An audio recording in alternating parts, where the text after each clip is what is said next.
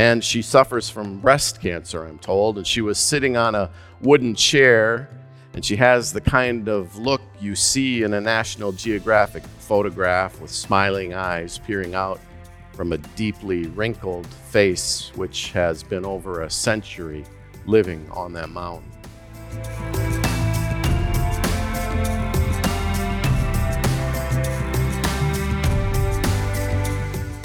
Leading up to this famous Jesus parable of the sower and the seed is the way most of us have known it.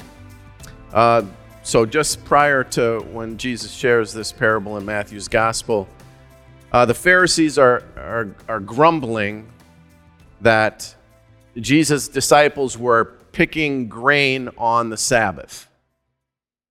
These are religious leaders, and we get it, kind of what the issue is here, that you're supposed to rest on the Sabbath, you're not supposed to do any work, and they were particularly upset that Jesus' followers were ignoring those religious rules and they were picking grain on the Sabbath. And every time we hear this, we think, that's kind of dumb. I mean, we get it. We're supposed to observe the Sabbath too. For us, it's Sunday, not Saturday. But let's face it. I mean, there are Christian volleyball leagues that run tournaments on Sundays. I mean, I know this because our daughters played in them. So right after that, Jesus healed a man with a withered hand, is the way Matthew tells it. This was during worship one day, and the religious leaders, even though this happened right in the middle of the worship service, they didn't like that one little bit. This is right after the other issue with picking grain on the Sabbath. So they grumbled again, and again we say that's dumb. I mean, we use Sunday afternoon to, get the lawn mowed, get the house clean, pull the weeds out of the garden, get a little work done. And to be honest, it sounds a bit ridiculous to us to even include healing a guy with a withered hand. I mean, a kind of miracle. It seems ridiculous to count that as work, doesn't it? Well, so Jesus, it appears in Matthew's gospel, after these two successive incidents with religious leaders complaining that neither his followers nor himself follow the religious rules as they ought to. Right after this, Jesus seems to have had enough, and he says, I'm pretty sure you hypocrites, if one of your sheep fell down in a pit, you'd jump down in there and rescue that animal. And isn't this man with this physical challenge more important than your livestock? Well, it's right after this, okay? Bang, bang, bang, picking grain on the Sabbath, healing with the withered hand. Jesus says, you bunch of hypocrites, you jump down in a hole and rescue a sheep. And now we get the parable in Matthew's gospel, a familiar parable of the sower and the seed. So just this quick review gives us a sense of how important it is to keep Scripture in its context, and that includes, the stories and parables of Jesus. One fine day, Jesus was surrounded by a large crowd on the shores of the lake, and so he got into the boat and pushed offshore a bit to get some separation from himself and the crowd, presumably so everybody could see him, not only the people who were right up against him, and he could speak to them, and they could hear him. And once upon a time, he said, a sower threw seeds all over the place, which is a little lost on us. This would be a little bit shocking right at the outset for those hearing Jesus. This farmer, this sower, is flinging seed willy-nilly all over the place, and some seeds fall, of course. I mean, if this is the way you're going to do it, some seed fall on a weed patch, and birds found them, and some fell on hard ground, and they couldn't get roots down into the soil, and the sun came and they withered. And Only one batch of all of the seed found good soil, and it grew and it thrived. So Jesus' parable of the sower, told in the context that we've established, it invites an obvious question. Now, it's a question worthy of our consideration on a rainy July Sunday. Why does some seed make it, some doesn't? At a literal level, it's easy enough. Hungry birds, rocky soil, blazing sun, lack of rain. But this is a parable about faith. So it invites a spiritual question. Why is it that faith in God seems to take hold in some people's lives and not in others? Why do some people find it possible, even necessary, affirming, life-giving, to believe, and others just don't? What is it that makes good soil for faith to grow? Our youngest daughter, Clara, has been living in Madrid this past year, schooling and teaching English and so forth, and she's home now for the summer. She's going to return, and when I was able to go visit her, one of the things that struck me about Madrid is that all of the paved areas, which was all of the common areas where we walked a lot, and I always noticed that the walkways and even the roads were either granite or ancient cobblestone. Everywhere I looked, it struck me, because here in the U.S., if we walk outside, what do we see? Asphalt and concrete, right? Asphalt and concrete almost everywhere we look. But during Ask the Pastors last Sunday, Tanzania came up in reference to that passage in Matthew's Gospel where Jesus says, "Come to me, all of you who are heavy laden, and I will give you rest." And that gets translated into a local tribal dialect in Tanzania as Kushiani, which I was talking about. And in Tanzania, if you've been over there either with me or on your own, you know that there's very little pavement or asphalt of any kind almost anywhere. It's mostly dirt everywhere you look. And it's a common scene in Tanzania to see people with makeshift brooms sweeping the dirt floor of their homes, which also are often made of dirt, soil, and sticks, sweeping the dirt out in front of their small homes or shops. Common scene to see. And it's so common to hear about drought in Africa, specifically in Tanzania, which brings famine and all kinds of hardship because that soil then is dry and cracked and unyielding. So the question becomes, if you've been able to experience a vision trip to Tanzania, you know how deep and vibrant is the faith of certainly of our Lutheran brothers and sisters there. So if this is a parable about good soil for faith to grow, then why is it that the parched earth that so often brings famine and hardship in Tanzania also seems to be a place where deep and abiding faith can take hold and grow and thrive? Why is that? Does it translate to us in our lives? Many of us have probably experienced that it is in the struggles of life and the deep parts, rather than in the shallow, thin and shallow layers, that the seeds of God's presence often take root. We've shared this together in so many different contexts. Sometimes the seeds of faith take root in the midst of illness or in mourning the loss of a loved one. Sometimes faith can take root in the deep valleys that feel like failure. Sometimes faith can take root in the midst of wonder and awe, in the midst of some joyful day. So often, the moral of the story of this parable of the sower and the seed is that we should be good soil, right? Whatever that is. I mean, I'm not sure how helpful it is for you if I'm barking at you from up here, be good soil.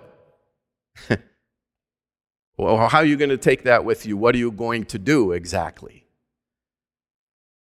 But what if good soil for faith to grow is broken soil? What if it's parched soil?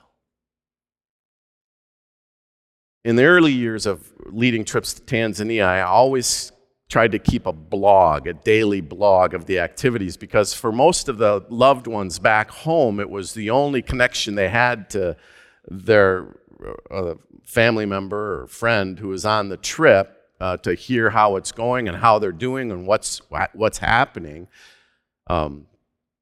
This was before there was really good any internet access over there, and before people's phones availed themselves of international plans where they could go ahead and be in contact with folks at home. So at the end of every long, rich day of travel, exhausted though I was, I would find a quiet place and I would sit down and I would write out what we experienced that day. And then I would have to have one of my friends there in Tanzania find some internet cafe, and in this eminently frustrating experience, I would try to upload these blogs and sit. You remember the old spinny things you'd see, or the bars that were filling while you waited, and sometimes it would get, I'd be 30 minutes in and it would get 90% over, and then it would just go away and I'd have to start all over again. But there was a value to doing this and writing these blogs. And so as I thought about how Tanzania, how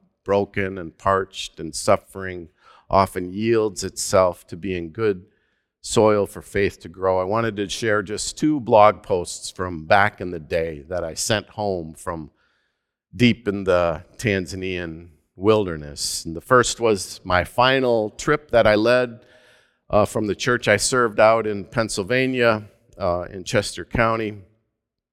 So this was from May 6th, the end of a long day on May 6th, the year 2011. This is what I wrote. It's difficult to know what to write in these posts since I can only cover a fraction of what we experience while we're here.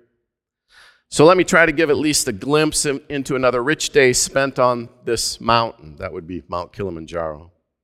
We stayed last night in a new little hotel up in the Machame area and woke to one of the most spectacular views of Kilimanjaro that I have seen. We met up with Bob Caseworm and a Tanzanian man named Murrow. Murrow, who serves as a palliative care nurse from Machame Lutheran Hospital. Murrow is a scrubby-looking little guy who would be easy to look past if you didn't know him. He visits terminally ill patients scattered all over the lower slopes of the mountain in that region. There are 1,400 such patients dispersed throughout the surrounding villages, hidden in the midst of the forest and shambas, and connected only by a bewildering network of roads with no names or signs. Even so, Murrow knows exactly how to find each one of his patients. You know flashier people than Murrow, but you do not know anyone doing more necessary or meaningful work than he does day in and day out. When it was time to head out, Bob's pickup wouldn't start, so a couple of the gals working at the little hotel helped to give us a push down the drive so Bob could pop the clutch, and off we went.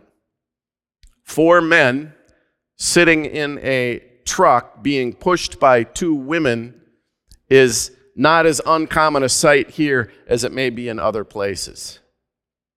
We were heading up the dirt paths into the villages to accompany Murrow on some hospice visits. The rest of the day, Bob would need to remember to park in such a way that the truck was facing downhill before he shut it off so that we could get it rolling and start it again.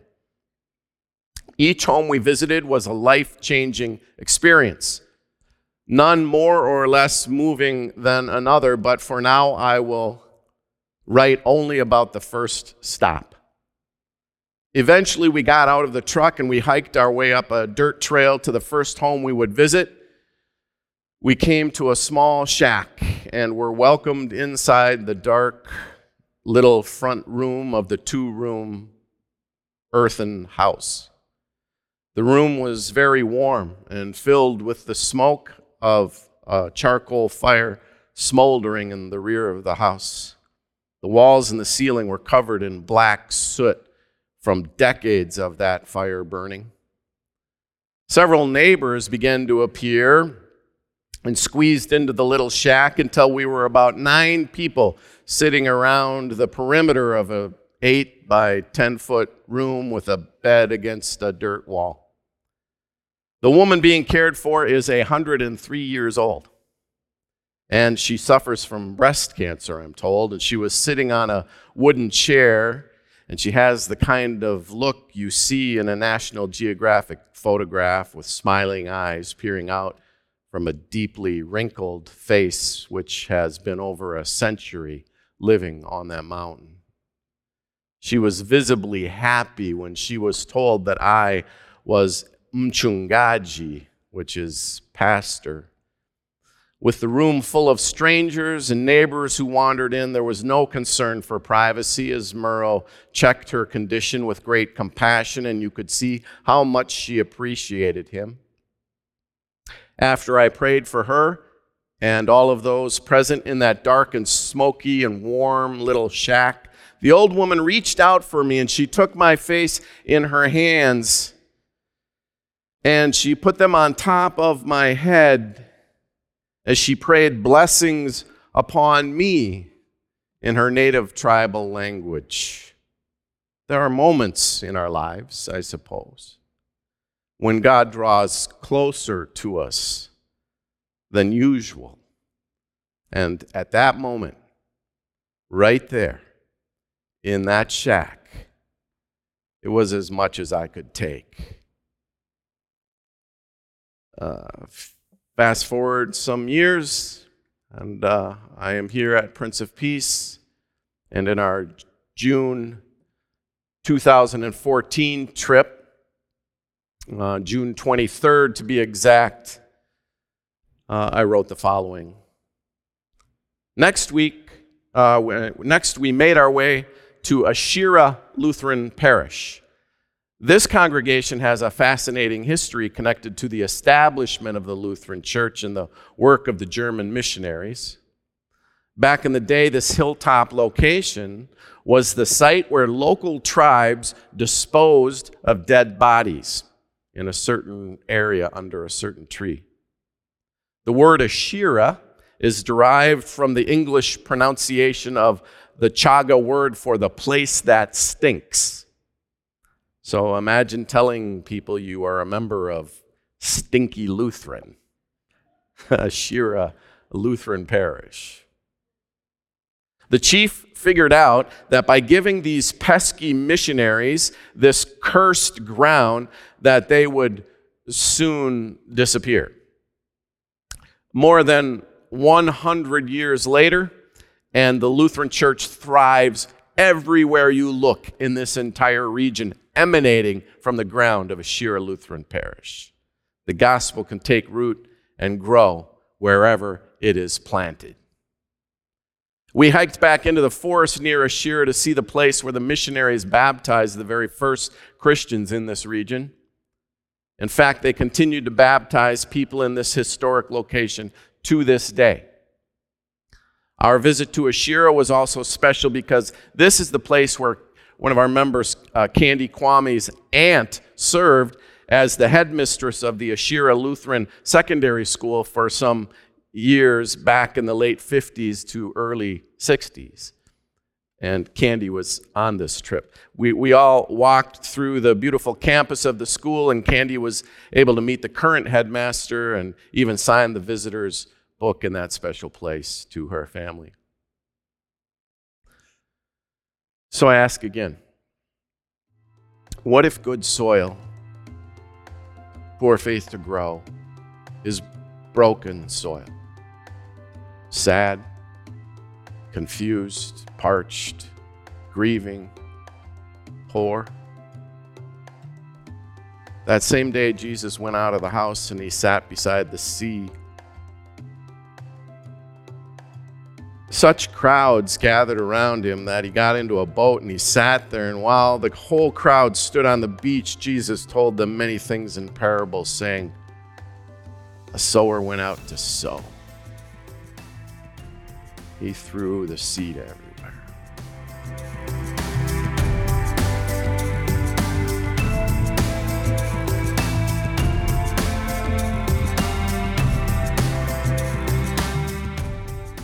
So what are you saying, Chad? Are you saying that we should try to, suffer or grieve or mourn or be poor so that this cracked and parched soil might be a good place for the seeds of faith to grow? Well, no, of course not.